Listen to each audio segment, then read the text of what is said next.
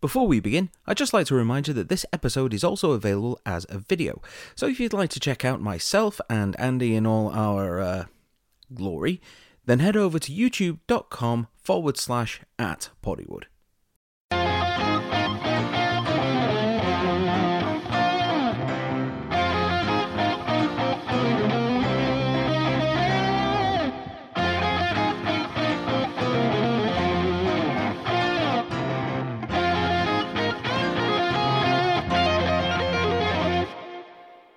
Hello everybody and welcome once again to another episode of Poddywood, the podcast where we talk about movies with the people who make movies. And today is no exception. We have another guest. But before we bring her on, I'd like to introduce myself. I am one of your co-hosts, Steve Hester, and joining me as always is... What, you mean I'm not the guest? You do this to me every week. I'm not impressed. Well, I guess I'm Andrew Roger Carson. I'm the other guy on the show, not qualified enough to be a guest. I guess I have to host this thing with him. But we don't welcome you back.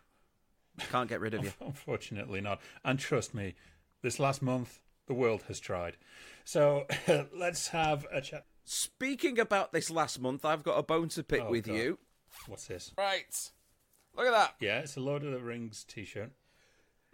You do anniversaries every single month, and you missed off the 20th anniversary of Return of the King. I did not miss it off. I just chose not to put it on.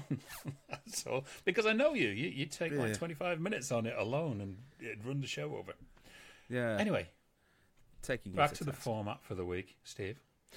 Yes, this is obviously the return of the guests now that we've gone to our full video format, and we're debuting a whole slew of guests.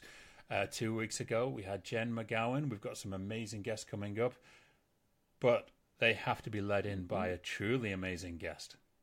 Bit of fancy music, Steve, for this intro before we debut her. She was born and bred in Sydney, Australia. She started acting at the age of 16, doing stage plays in London, before transferring for a very successful run in Turkey in sitcoms and film. She then moved to Los Angeles. Since then, she has appeared in such shows as Ray Donovan, Scandal, Entourage, as well as also appearing on the stage. She's also a very celebrated TV host, and now she is also a producer as well. Exactly. You know, fitting all the boards, you know where it goes next. Go to directing, and I guarantee you we're going to see it one day soon. But for the meantime, it is our absolute pleasure to have all the way from sunny Los Angeles, Sarah Henesey. How are you, Sarah? Fabulous. Well, thank you for that intro. Thank you. Happy to be. After that intro, you can go now. You're very, very welcome. Yes.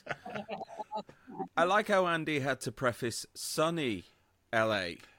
It's finally sunny LA. The last 3 months I have not missed living in London. It has rained every day.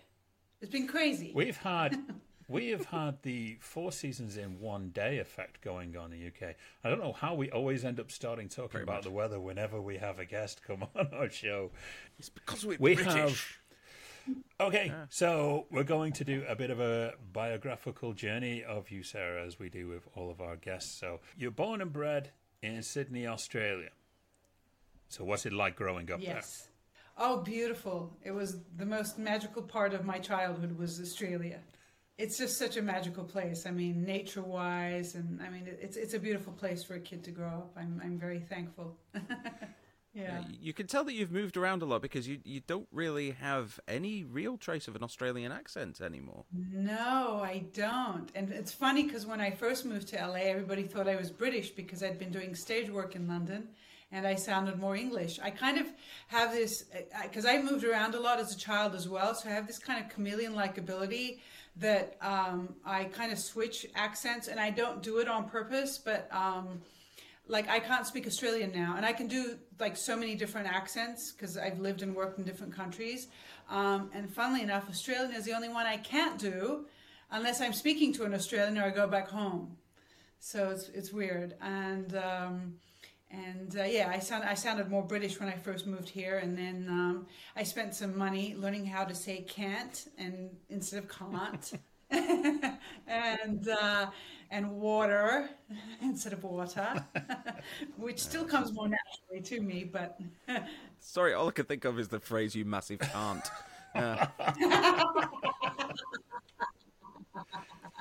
Oh dear. Sorry, no. we're lowering the tone right away. Yeah, but no, I can't say can't. So, growing up, obviously in Australia, I think the kind of worldview when it comes to Australian films, you either have what's known as Ozploitation, or you have Home and Away and Neighbours. Yeah. That seems to be what every single person thinks that Australian film and television is. Who were your icons growing up, and what really fed you into wanting to pursue the arts? Interestingly, I didn't have any icons growing up because I was a science student. Wow. I mean, theater was a hobby of mine that I was studying to be a genetical engineer of all things, and I loved it. I love the sciences. I still do. But so I started off dancing at a very young age, and then I did some kind of a dance at a school camp or something, and the theater director pulled me aside and he said, "You're very brave on stage as a dancer. Let's see you as an actor." So I was like, okay, whatever. I was like, okay, well, that sounds like a fun thing to do. And my first production was the Epic of Gilgamesh, but we did it like a musical. And it kind of just, I mean, I loved it. I've always loved the stage, but it was always kind of like a hobby for me. I didn't know how to have a career in acting, and certainly wasn't on the plate. Yeah, but as far as icons go, I think I was raised by a single mother who had to work 3 jobs raising me, so we had a limited amount of time. But in the time we did have, one of our activities was going to the library, and the other was going to the movies. And my mom loved old Hollywood musicals, and so did I. I still do. So watching, Fred Astaire and Gene Kelly and all those, Rita Hayworth, and I loved all those old, singing and dancing movies. And I think that was my first love, and it was just they're also magical, and they're all happy, and and it's bright and cheerful, and especially if you're a kid growing up with a single mom who has to work 3 jobs, it was kind of like a fantasy kind of a thing for me. It was just so magical that I think that was probably what made me fall in love with films initially. And then my love of dance, and then finally when I went to Turkey in my early 20s, and I became Miss Turkey, and that was that was not planned either, but I just thought it'd be a fun thing to do, a fun thing to tell my grandkids. And then I actually got chosen, and I went to Singapore as a beauty queen in the finals, and I did a little bit of modeling here and there, but and then I just got offers to do TV shows in Turkey, and then I was like, so this is how I get my foot in the door. Weird that you say that you were Miss Turkey. I would have thought that for something like that, you've generally got to be from Turkey. I am. How did that work? So I have Turkish family. I was born and raised in Australia, but I have Turkish family. So I'm Turkish and Australian. I have dual citizenship. Yeah. That explains that then. Yeah. You've got a love of doing stage work, and it is something that you still carry today. Now, I know that you're a lover of Shakespeare, aren't you? Yeah, it's funny because I never fully understood it until I studied theatre in London. I don't think they really explain it as well as they do there anywhere else in the world. I don't care what anybody says. I did Lady Viola in Twelfth Night, and it was such a fun play. I had so much fun, and all of the classical works. I did a 17th century restoration comedy after that, and that was a lot of fun. It's kind of fun and frivolous, and the language is fun, and it's fun theater.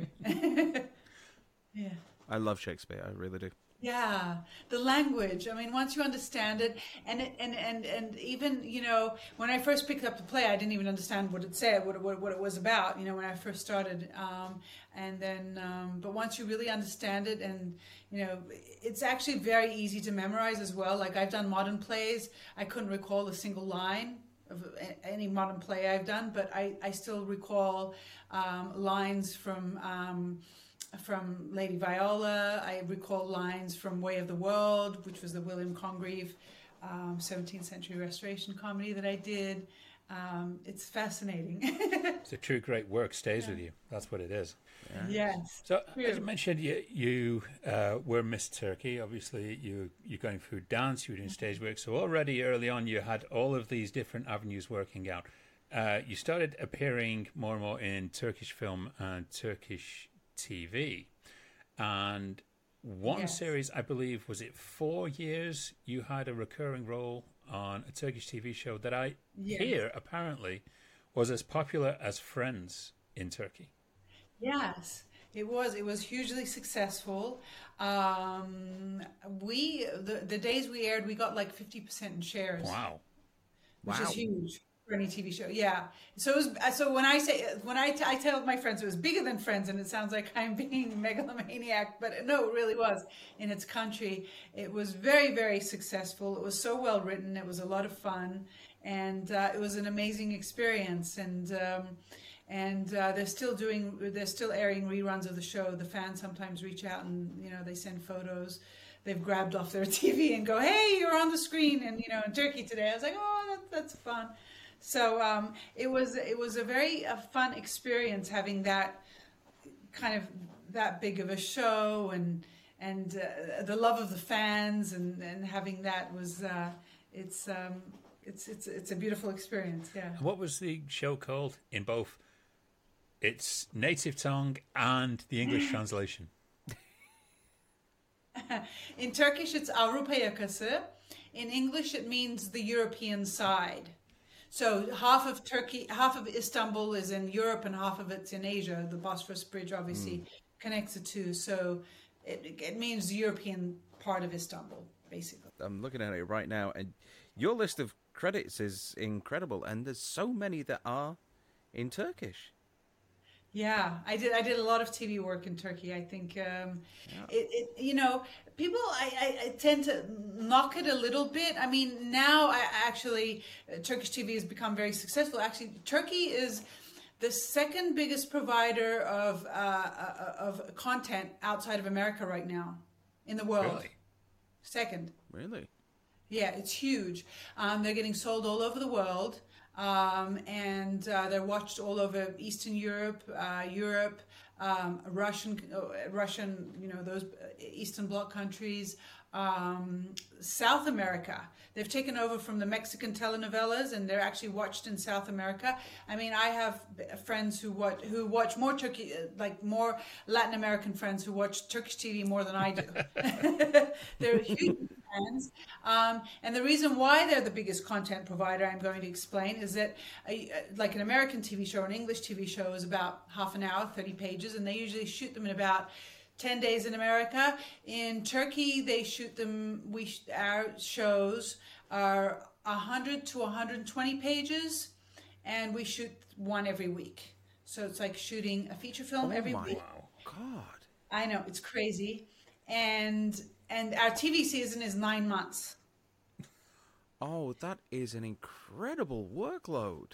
Yeah, it is. So, you're doing basically you're shooting 6 days a week, and they don't shoot with sound. Our sitcom was shot with sound, but 90% of the shows are not shot with sound. So you shoot 6 days a week on an average about 15 pages a day, and then on the 7th day you go in to do your ADR.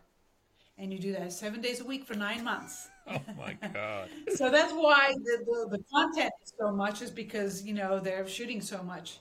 Did you find that having spent time on the stage kind of prepared you a bit more for that kind of work schedule? Oh, absolutely. Absolutely. Your memory has to be there. And then again, you only have 1 take or 2 takes to do anything. Like, I mean, I did a video for Scientology here in America. I'm not a Scientologist, but they hire actors to do these educational videos, and I worked with them a couple times. And then the casting director reached out to me one day, and she was like, "Can you cry on cue?" I felt like this sense of arrogance. At that point, I was a little bit arrogant. I was like, "What do you mean, can I cry on cue? I can give you versions, bitch." I didn't say bitch to her, but I can give you versions, bitch. So she was like, can you put it on tape and send it to me and I'll just show the director. So I did one where I only had like one tear falling, and then I did a few with a few tears falling, and then I did a full-blown like bawling version. And I did them all in like 5 minutes and sent it to her. And she reached out to me and she said, if you don't get this role, I don't know anything about casting. I'm going to give up my job. She said, but I got to show the director, and they're on set right now, so I'm going to show it at the end of the evening, and then I'll get back to you at some point late tonight. She called back later the night, and she said, we got the job. And then I got on set, and they did my hair and makeup, and then they sat me in this seat, and the camera's like way over here, and they said, you just sit in this sofa, and then get yourself in the space, and whenever you start crying, we're going to zoom in. The whole shoot was over in 5 minutes, and there was applause at the end. I finished, and they were like, and then there was this applause in the background, like the crew were like clapping, and I'm like, why are they I didn't get it. And the director was like, wow, I've never seen anybody do that before. And I was like, huh? And I said, well, you saw my tape. You saw me do it on the tape I sent. He was like, oh, well, I didn't know how long you spent getting there. And I was like, well, when you do Turkish TV, you got one take to do it in. That's why we're well prepared.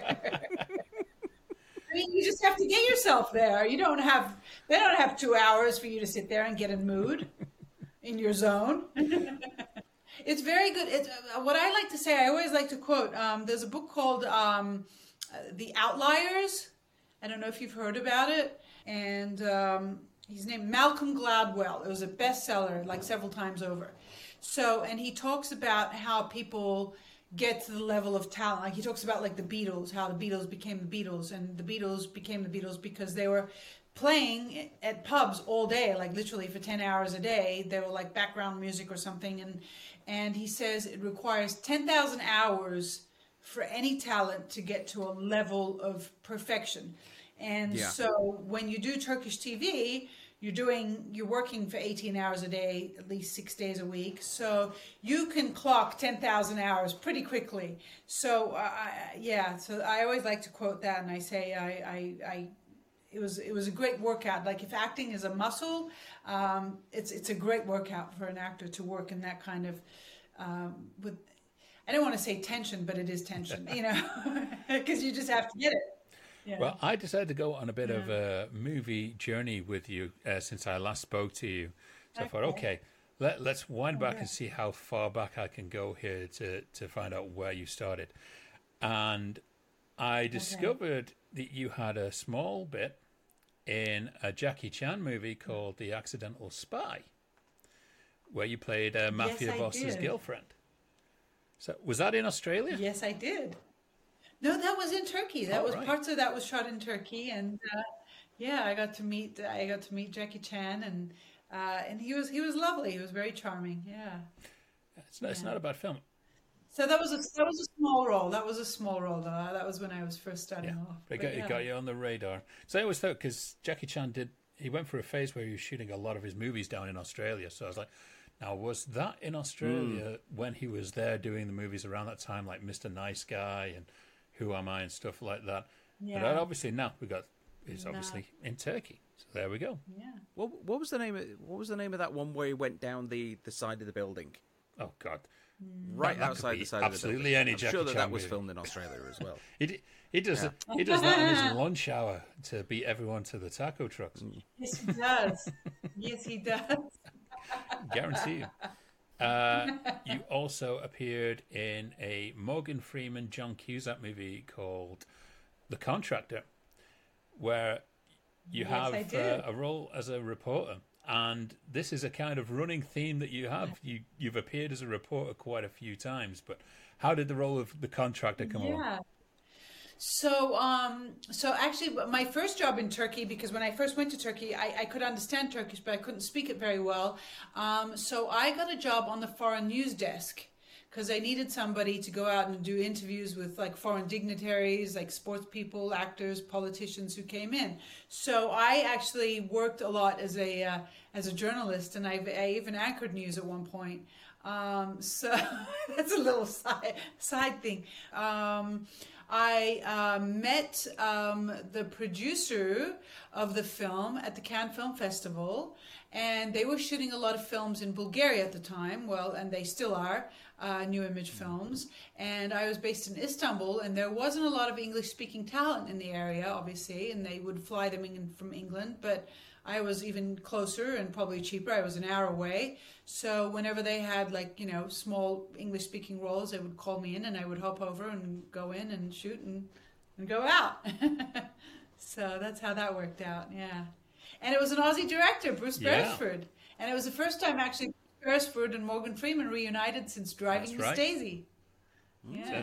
Good. Very good pickup on that.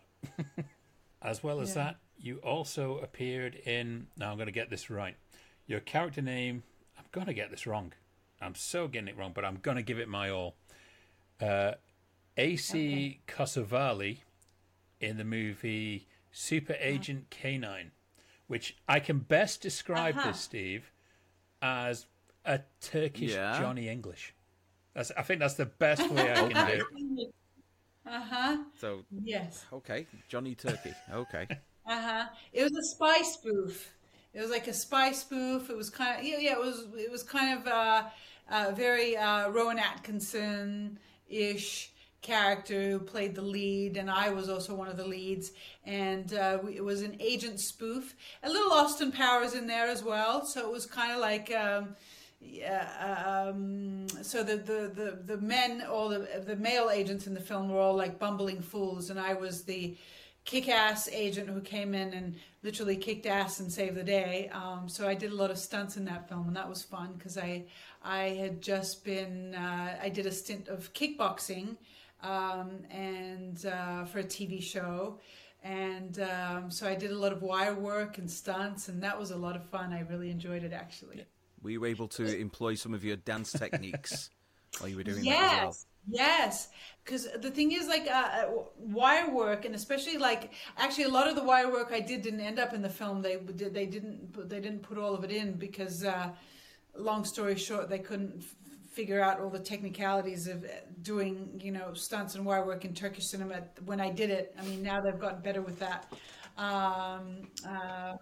But because right off the back of it, I did another one that was kind of like a police academy type TV show. This was a TV show, and they had all the stunt team come in from Asia, and actually some of Jackie Chan's stunt team came in to help with that. And so they were like, we can't do stunts with Turks. We're going to have to fly in a whole team.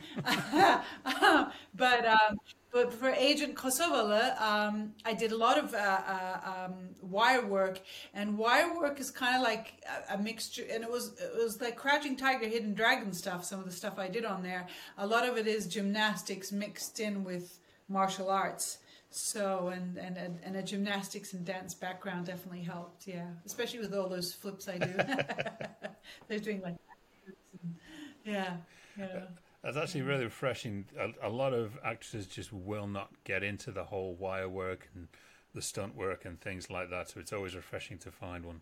Oh, it's so much fun. I remember the TV show I did right off the back of it where we had the Asian stunt team, and they were like, "Are you going to be okay doing this?" I was like, "Are you kidding me?" I was like, "Just tie a rope around my waist and throw me off the building. I'll be fine." Because I love bungee jumping and skydiving, and I love all that stuff. So for me, it was just like, that's fun. Are you kidding me? I can't believe I get paid to do this. Don't tell anybody. You know what's really funny? The last film I did, and it was a film that I produced, and I star in as well. You're probably going to ask me some questions about that. But we had a stunt double for me.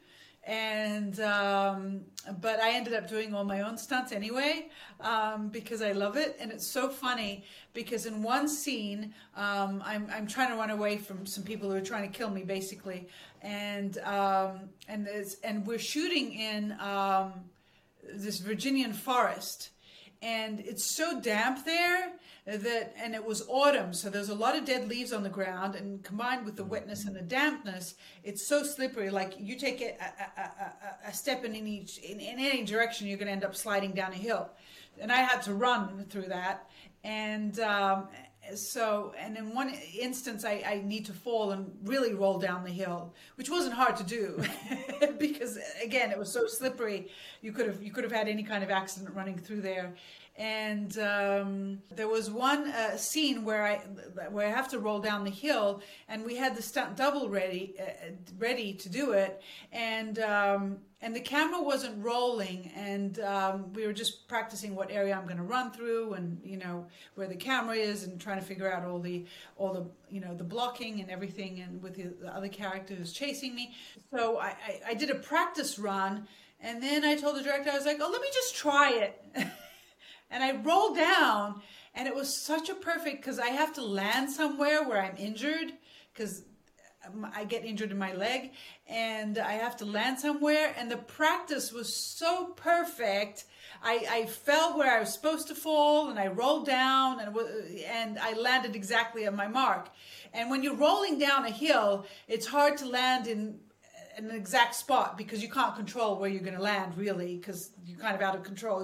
You're rolling down a hill, and then we were like, oh darn, we wish we got that on camera, because then I had to do it 2 or 3 more times, and I didn't land in the same spot or the exact spot where I needed to land every time, and then we had to do it again, then we had to do it again, and then I really got injured. And the director was like, wow, I didn't think you'd be able to do this. I was like, really? Yeah, they weren't expecting it. Because it was difficult. Like, there was anyway. Always shoot the rehearsal, as they say. Yes, always. Yeah, I tell people I come from the guerrilla art of filmmaking. Because especially in LA, you get these there's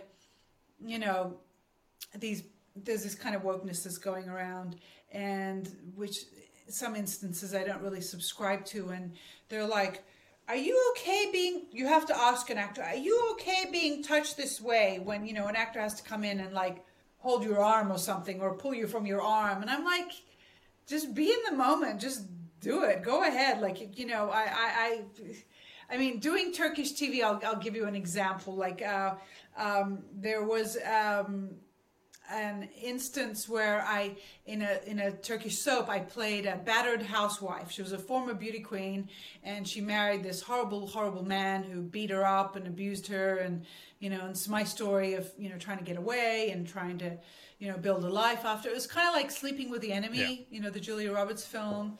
But think of that in a TV show kind of environment. So there was one scene where I had to be beaten up by my husband and thrown in the pool. And it was snowing outside. It's the dead of winter. Right.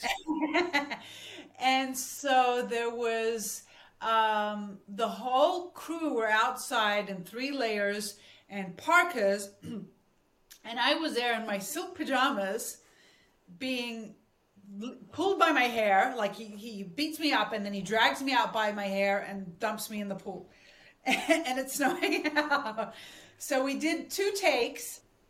So they dumped me in the pool. I had to get out and do it all over again, and for different angles and things. And I think it was on the 3rd take, I was frozen in the bottom of the pool, and I could not get out any further, and they literally lifted me out and put me in a hot shower.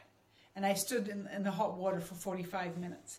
So I do not come from the school of dainty filmmaking. Yes. that is a relief to hear. It's like you have to be in the moment. Sometimes if you're being beaten up, I mean, obviously there's a way you do it on camera. But sometimes you do need to show hurt and pain, and there's no other way to do it than actually being a little bit hurt. I'm not saying I'm okay. It's going to be completely beat up by this horrible husband monster, but some of it needs to be real. Yeah. Yeah. Absolutely. You need that. You need that verisimilitude, which is a wonderful word. But you're absolutely right. If I like that word.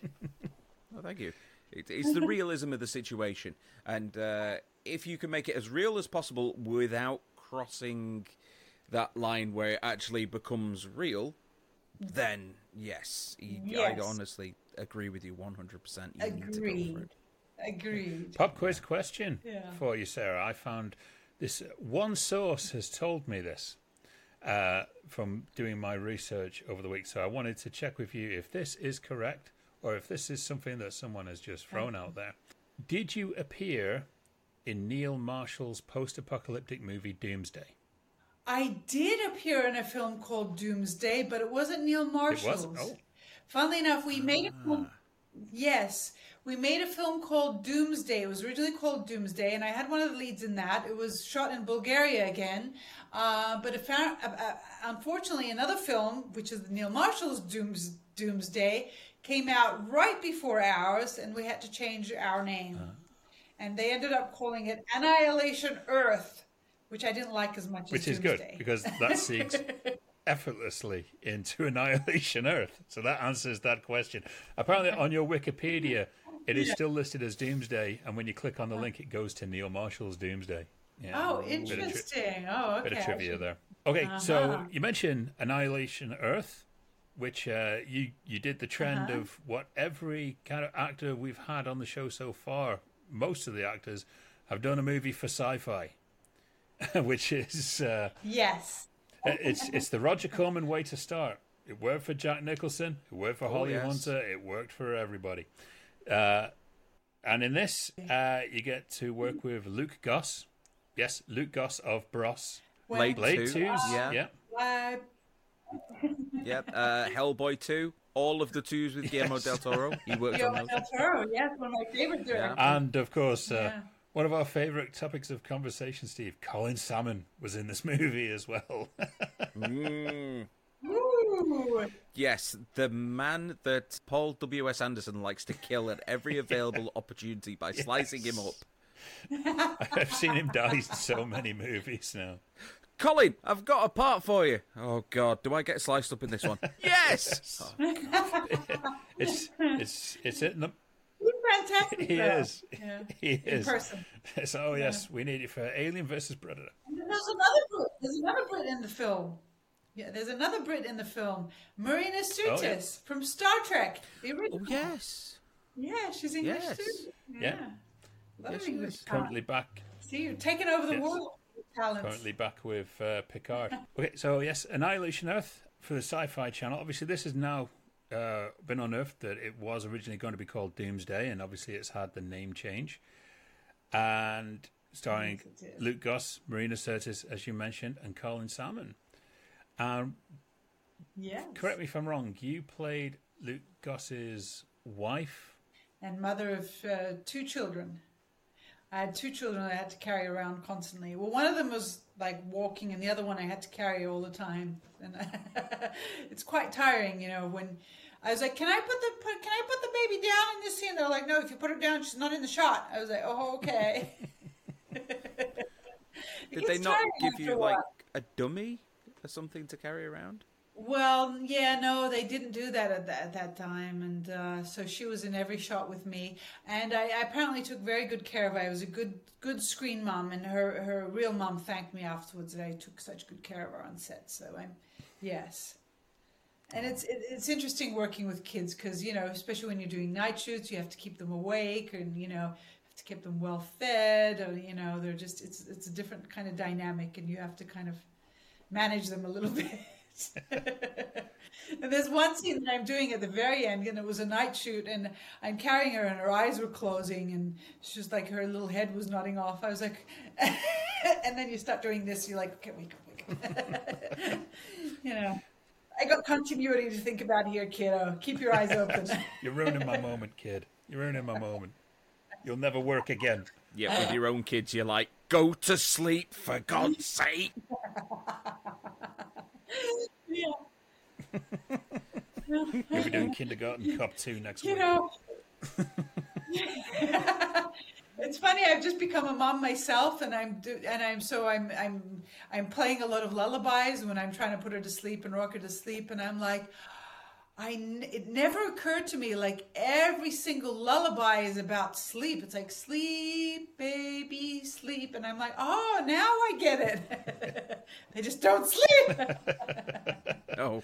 Oh, yeah. Yeah. She's at the easy stage at the moment. It's when it gets to the stage that we're both at, where it's like, You get the Forrest Whitaker eye at 2 a.m. Yeah.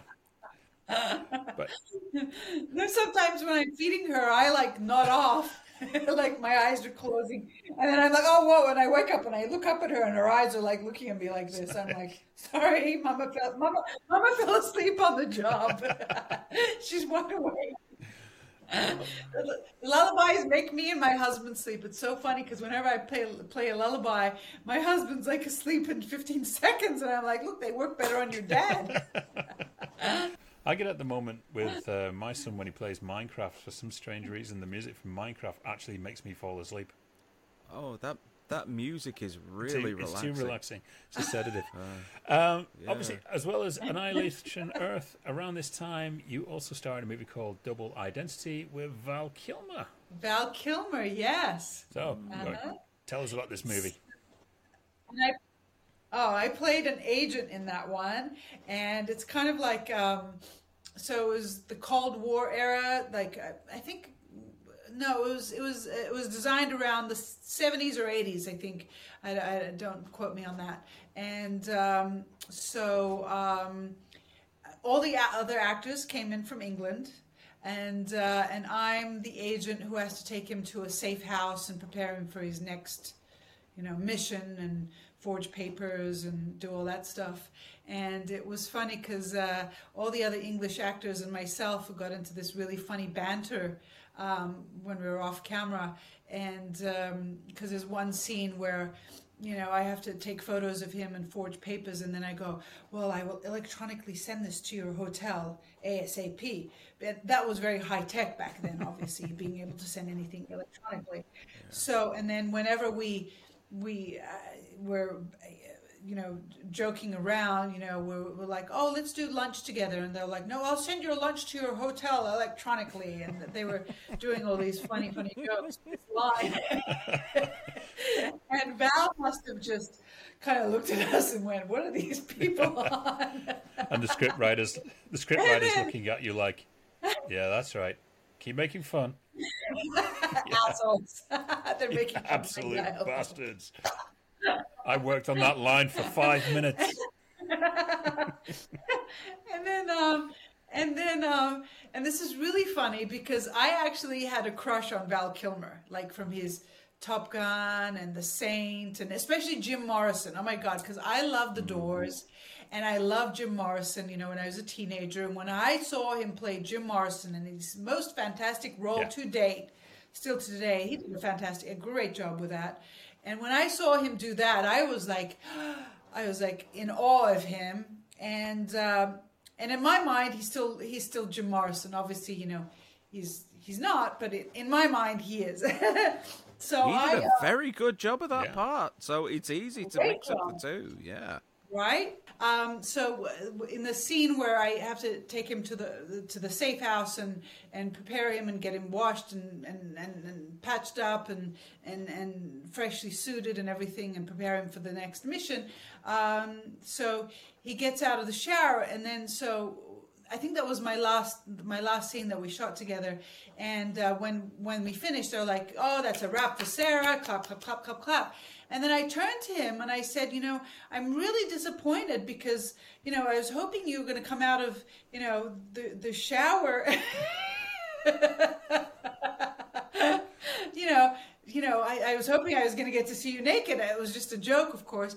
And then he turned to me and he went, "No, sweet." And he did it in his British accent, this very the camp British accent. He said, "No, sweetie darlings, I only accepted this role because I thought I was going to get to see you naked." And I just went, "Oh, I asked for that one. I went bright red. I was like, nah. But yeah, no, but he came out of the shower with a bathrobe on. I was like, oh, bugger that. Now you know how we managed to attract Joanne Wally. Yes. Yeah, I had a crush on him. I was hoping he'd come out with like a little towel or something, and came out with a little bathrobe, and I was like, oh. How totally macabre. And speaking of macabre, you were still doing theatre around this time. You did Darren Bousman's Theatre of the Macabre, didn't you? Yes, I did. Now, Darren Bousman, Steve, in case you don't know, he was behind the Saw franchise. So a lot of the Saw movies he directed and produced as well, right up to Spiral, the Chris Rock, Samuel L. Jackson remake. So tell us about Theatre of the Macabre. Oh, wow. I can talk about this for hours. I think Darren Bousman is a genius. So he's done a couple of immersive plays before this one. And some of them actually started 6 months before the play actually started.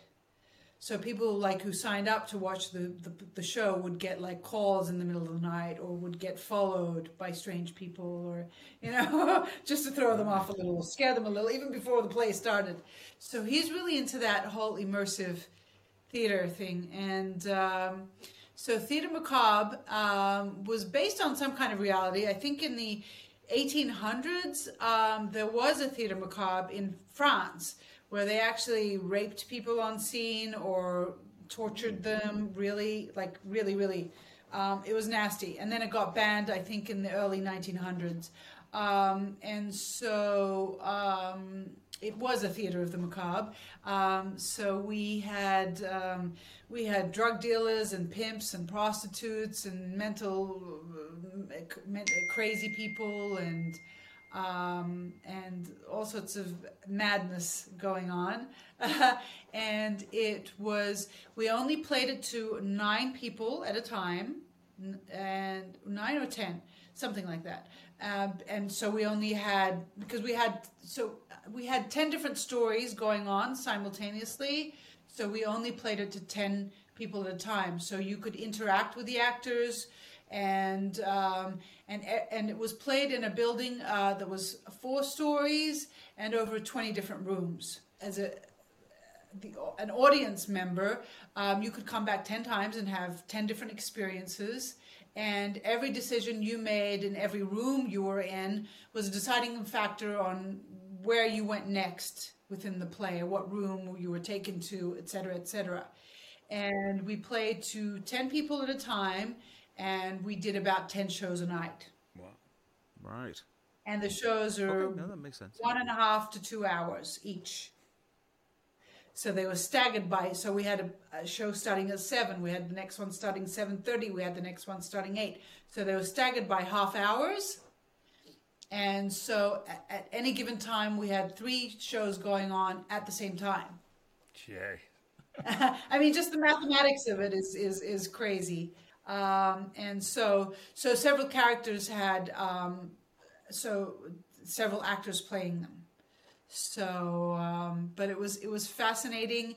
It was very challenging because, again, the viewer could, because they were in the play with you, they could throw questions at you, and you had to answer in character, but still keep them on the same path and same kind of journey. And it was truly fascinating, and it was, the most fun I've ever had on any stage.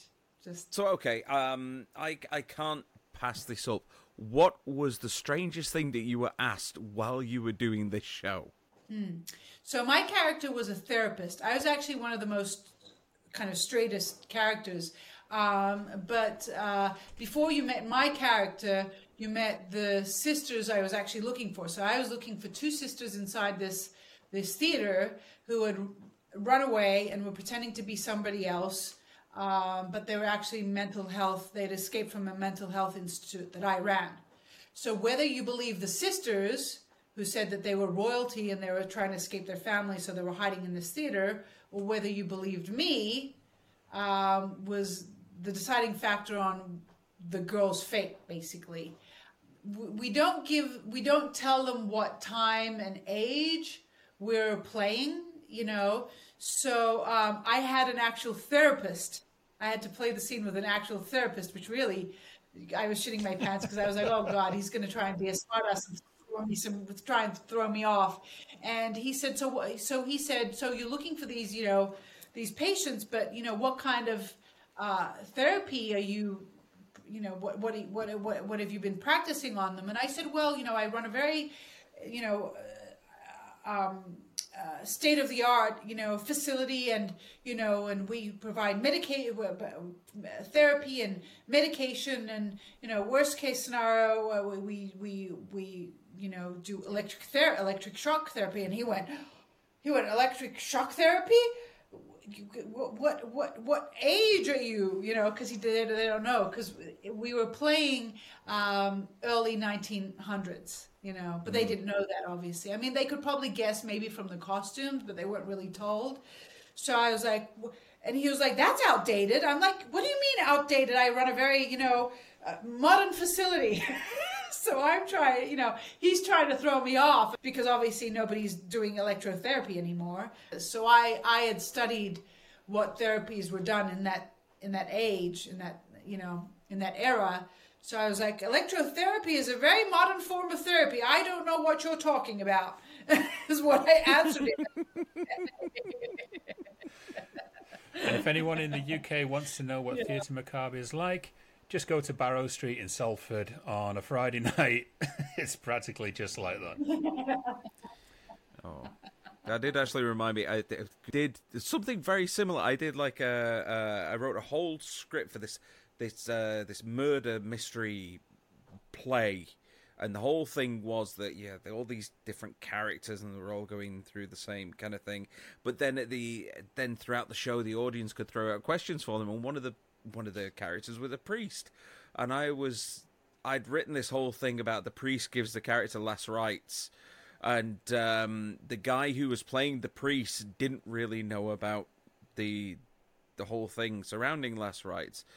And one of the audience members said this, and then he said, no, I gave him last rites. No, he didn't do that. No, he didn't do that. No. And he was getting so defensive about the whole thing, saying, no, Catholic priests don't do that. No. And I'm there thinking, do they not? Have I missed something? Oh dear. Okay, so...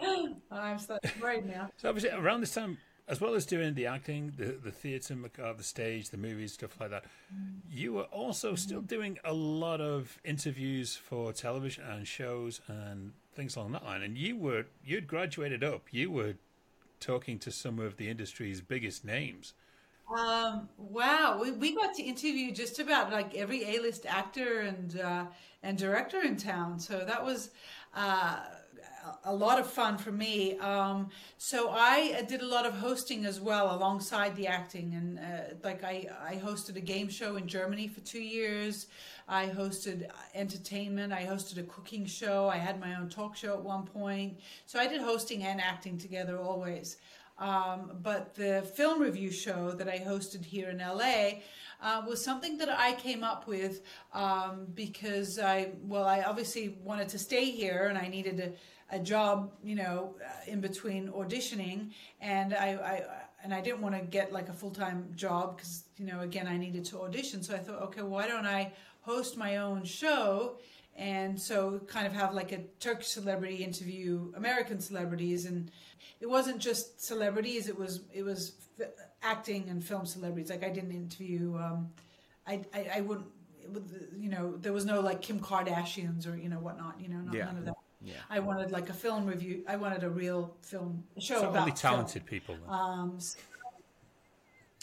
Yes. I was trying to be nice about it. You don't have to.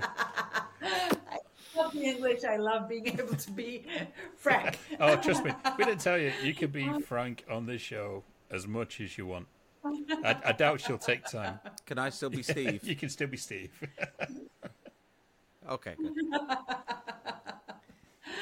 So, I got to interview everybody from like Julianne Moore to Guillermo del Toro. We were just talking about him. Nick Nolte, Robert Redford, Keanu Reeves. Chloe Grace Moretz. Just some of Shane Black. Just some of the names are popping into my head, but yeah, Steve Carell. I had a funny one with Steve Carell, Pharrell, Kristen Wiig, yeah, a lot of wonderful names. Yeah, I learned a lot. I think in terms of how to promote, because I mean I'd been a famous actor in my country, so I know how I've done a lot of press junkets in my country and promoted films, but I got a good glimpse of how things are done here in Hollywood. And it's good, obviously, a really great network as well for you, so you get to meet more and more people. I know that you had a friendship with Oliver Stone and Edgar Wright as well, as you've mentioned. Obviously, as many people kind of knew, you also knew Quentin Tarantino as well. So you'd built a lot of really good, solid relationships with people in Hollywood. I did. A lot of my girlfriends asked me, they're like, "Oh, why didn't you ask to be in one of their movies?" I was like, because I would never do that. I mean, the period that I knew Quentin, he made Inglourious. It was right off the back of Death Proof, and he made Inglourious Bastards and Django Unchained. And he'd always say to me, "Look, he always thought I had a very kind of 70s kind of look." And he said, "If I ever made a film about that era, I would put you in a heartbeat." But the time we were friendly, he made Inglourious Bastards, and he had a German girl in a German role and a French girl in a French role, and there was nobody else in there. And then Django Unchained, they're all black. So so I was unable to work with him. Who knows? Maybe one day. Maybe Edgar. Maybe Oliver. Who knows? You never know. I'm a huge fan of Edgar as well. He's fantastic. He loves film, and I could talk film with him and Quentin for hours. I like to call myself a mini cinephile. They're professors. They're in the major cinephile category. But I used to watch 2-3 films a night. Good old days. Yeah, I love good old days. I mean, right? It's a steadfast routine about this podcast that I am the Philistine who knows nothing about it. But even I can look at stuff that Edgar Wright has done and go, yeah, I recognize, I get that reference. I get that. I see where you're coming from. So yeah, that's a good way. They're the professors in the university. I love being in the middle when Edgar and Quentin were having a film discussion. I would just feel like I'm soaking up so much film knowledge right now. That's what Steve's like when he's on the show, and me and the guest, or it's Bill or whoever we have on, we're just talking endlessly about film, and Steve's there like, I have no idea what they're talking about. I don't even know what film they're on about. So basically, the show was originally done to educate Steve on film by forcing him to watch a movie every week, which we do on our regular show called What's in the Box. So we pick one out at random, fantastic. And he has to go and watch it and report back on it the next week. Watch mine. Watch my film. I want to see what you think about it. It'll be in the box. Well, obviously, one person you have built a bit of a relationship here through work is Nick Lyon. Uh-huh. Yes. And I've worked with him 3 times now. I'm connected with Nick as well. I don't think I've really even spoken with him. But I think this came about, you starred with Danny Trejo in the movie Bullet, which was directed by him. Yes. Well, the first one we did was Annihilation right. Earth. That was the one we shot in Bulgaria. That was how we first met, yes. And I auditioned for him on Skype because he was in Bulgaria and I was in Istanbul at the time. So the first time I met him was on Skype, and then I got the role and I flew to Bulgaria. I did that, and then here in the States, I did Bullet with him, and those were 2 jobs that he hired me as an actor, and then the third time, I got to hire him as a producer. And I was like, I'm your boss. Yes, the glove's on the other foot now, isn't it? Yes. Yeah. That was fun. How long did Danny Trejo stay on that movie? Because I have a theory that Danny Trejo shows up for a couple of hours and then walks into the next set for a new movie. I've not. He probably does. This guy. He probably does. I had this feeling that you could go to a major movie studio and see Danny Trejo walking from stage to stage to do a movie. Probably, yes. Him and Eric, both of them, and actually they're good friends too. Funnily. Yeah. Oh yes, Eric Roberts. Yes. Yeah. Yes. Eric actually was taught how to box from Danny Trejo in the first film they did together. Danny Trejo taught him how to box. Wow, that's some good trivia there. That is some good trivia. You know. and interesting, that harks to Tarantino as well, because Eddie Bunker was in that movie. He was in Reservoir Dogs. Eddie Bunker was Mr. Blue. Yeah, the older guy who kind of gets killed off screen. Yes. And then a link to me. Eddie Bunker is related to the Michael Mann movie Heat, because John Voight's character was based on Eddie Bunker. Yes, he was. Yes. Isn't it funny? Hollywood just kind of connects in these weird kind of interconnecting stories. And going... Right train. There you go. Yeah. Well, there you go. Learn something. I guess I graduate up to that cinephile stage, probably. Also playing reporter roles in the TV show Scandal. Yes. Also in The Guilty with Jake Gyllenhaal as well. The Guilty, yes. Yeah, well, there's like literally like 2-3 people in that whole film, but and I'm one of them. Yeah, I'm on the screen constantly reporting on the news. Yeah. Good little film. It was a great pandemic film. Yeah, because you had 3 people in it and they're in the same room the whole time. It's one location. Yeah, there's a smattering of films that got released just like that. And obviously, The Surprise Visit, which is the movie that not only you star in, but it's your first movie that you've produced as well, also starring Eric Roberts. Is it directed by Nick Lyon? Yes, so he directed it as well. Yes. Now, this was actually shot during the pandemic as well, because obviously you did this with the COVID-mandated sets and testing every day and things like that. Yes. So so my husband's family, he was my boyfriend then, have a huge big estate in Virginia, and it's in the historic landmarks of America, whatever list, and it's huge. Like, it's got like a forest, and there's a river, and there's waterfalls, and then there's one main house, and I think 4 guest houses. And so, and because of the historic nature, it would kind of, it would lend itself to a horror film very well, we thought. And we found a script, funnily enough, named The Estate, that it would have been perfect for. And we wanted to shoot this on the estate. And we were planning to start in March. And then the pandemic hit in March, and we figured out that shooting, because the film involved some kids, and shooting with kids during the pandemic was going to be very difficult, if not impossible altogether. So we scrapped that idea, and we thought, okay, well, we're not doing this. And then later on that year, I think in July, we did a cross-country trip to Virginia, because my husband wanted to visit his family, and we didn't want to fly, and we didn't want to stay in a hotel, so we got an RV and we did a cross-country trip, which was a lot of fun.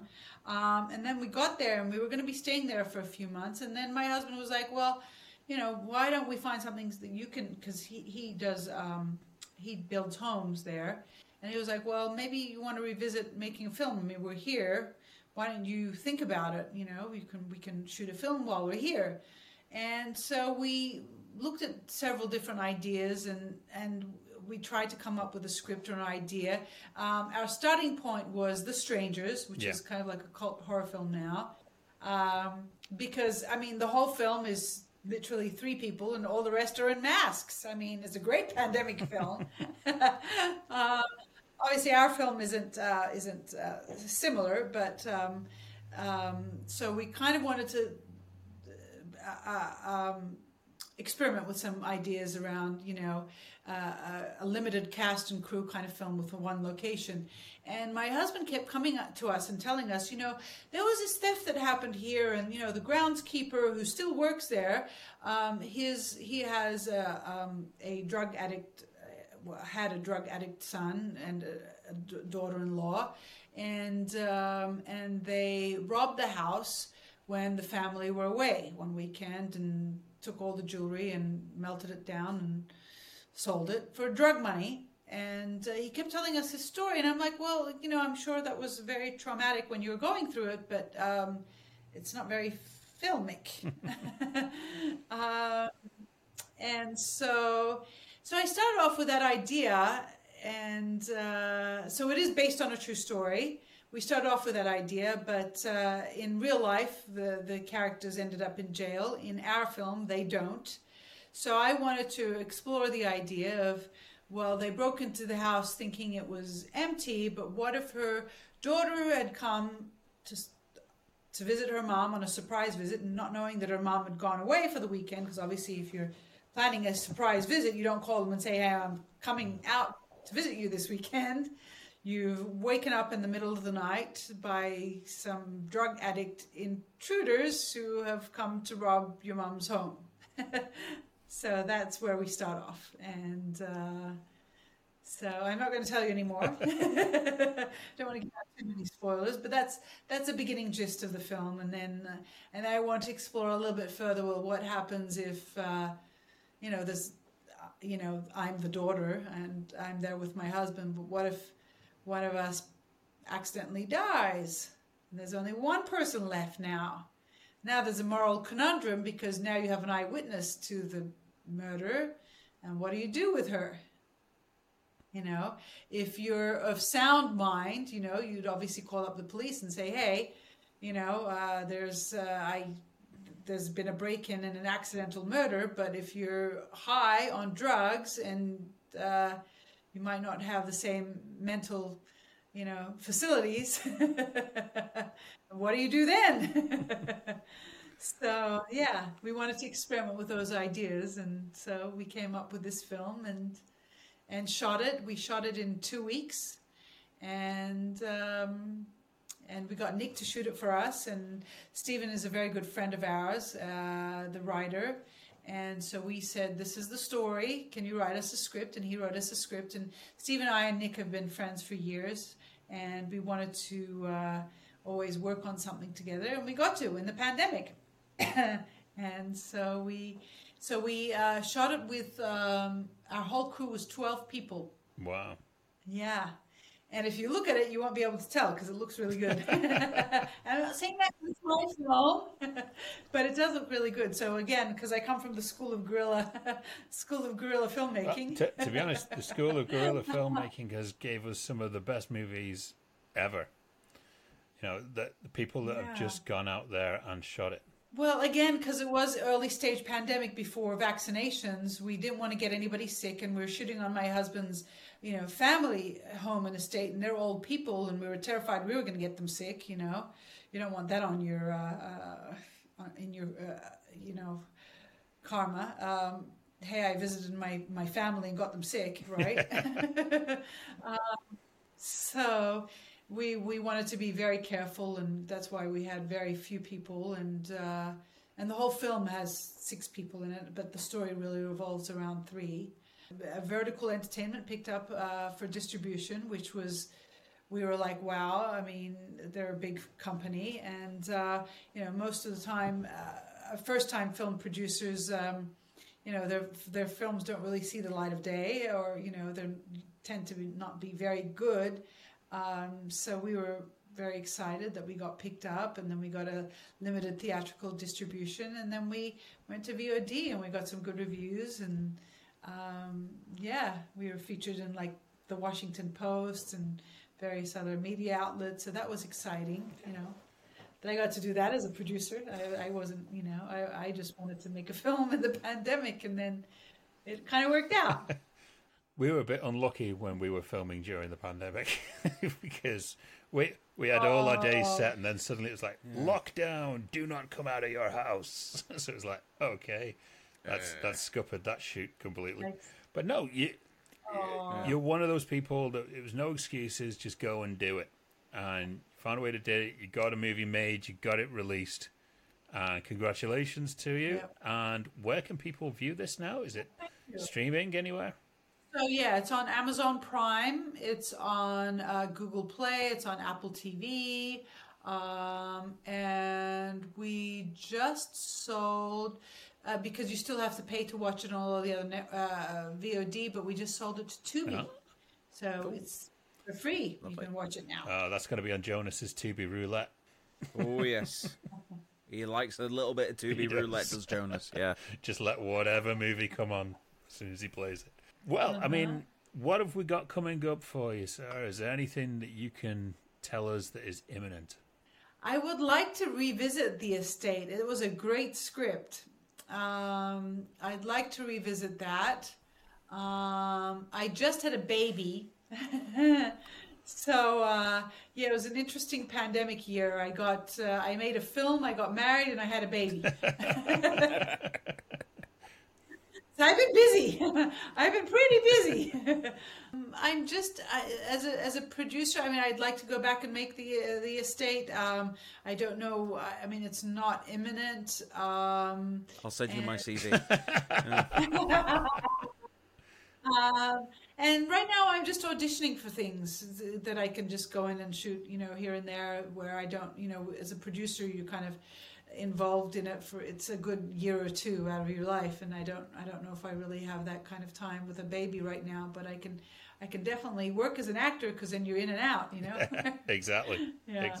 You don't really realize that. You don't really realize that when you're an actor, what really goes into producing a film, because as an actor you can make 3 or 4 a year, but as a producer, no. You learn a lot more about film. Yes. Yeah. And you never stop learning either. That's the one thing that I'll definitely say. Well, Sarah, it's absolutely fantastic you're joining us here. Thank you so much for taking your time on a Friday afternoon for our Friday night to come along and be guest number 2 on this run of Poddywood. We're going to hopefully have you come back in the future.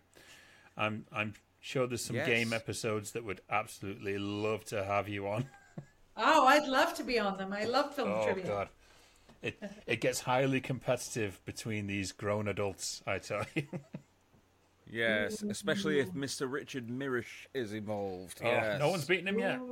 He's the champion 2 times running. I have a feeling he might be 3rd. We've got to amp up the guests for this one. I think Sarah could give a good run for her money. But for now, though, thank you so much for taking the time out of your schedule to join us here on this poxy little podcast. Thank you very much. I've enjoyed your poxy little podcast immensely. Thank you for having me. It's been fun chatting with you both. Thank you. And if you want to discuss anything that you've heard on this episode, then all you need to do is just get in touch with us on the links below. You can get in touch with us on facebook.com/Poddywood. You can hit us up at Twitter @Poddywood. You can get in touch with us on the r/Poddywood subreddit. You can get in touch with us on LinkedIn. I'm not going to repeat that because it's a long address down below. Or you can even get in touch with us on Patreon, where you can get audio versions of these episodes couple of days earlier than the world gets to see the full video thing. So you can get more content for just the price of a cup of tea or coffee if you're living outside of the UK. Exactly. Yes, come talk to me on LinkedIn. I'm sick of just getting people talking to me about recruitment and building my website. I want to talk about movies with some people. It's my domain. But yes, we're also after subscribers. So if you enjoyed the show today, here's a subscribe. We've got some awesome guests also in the pipeline. We've got our regular shows as well, where you'll see What's in a Box anniversaries and all the stuff that we do that you'd love to see us do. On our next guest will be Uwe Boll.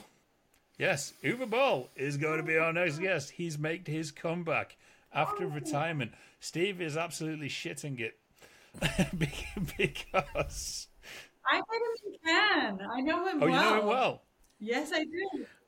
I may have been slightly less than diplomatic in regards to his video game adaptations in the past, so it's going to be a fun episode. Ooh! I haven't seen him in years. It's been at least 10 years. He wouldn't remember me. Well, that's okay. Yeah. We'll say next week that you said hello. But for now, though, it is a big thank you to Sarah. Thank you very much for joining us. Thank you for having me.